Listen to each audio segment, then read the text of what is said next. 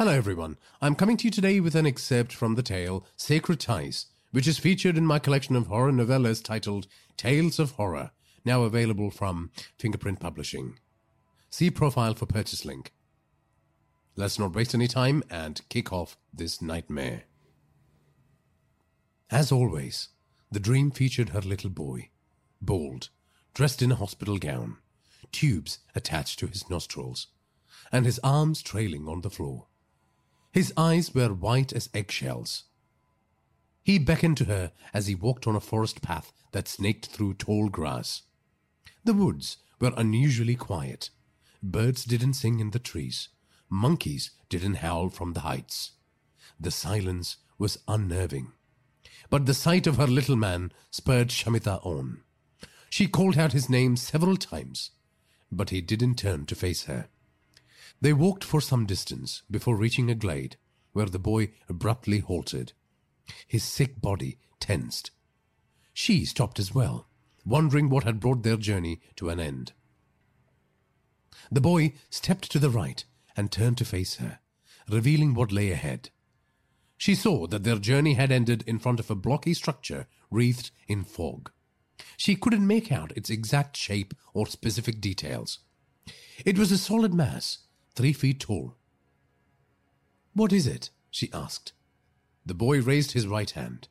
He swept his forefinger from side to side and mouthed a silent no. "What is it?" she asked again.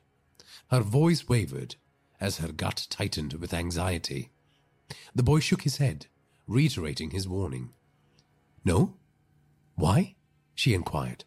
The mist thinned, and Shamitha saw darksome shapes behind the strange edifice, staring at her with ill intent.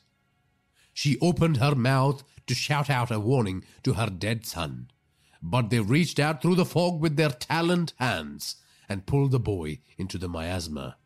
"No!" Shamitha screamed as the car came to a stop and awareness of the world dawned on her like a gut punch.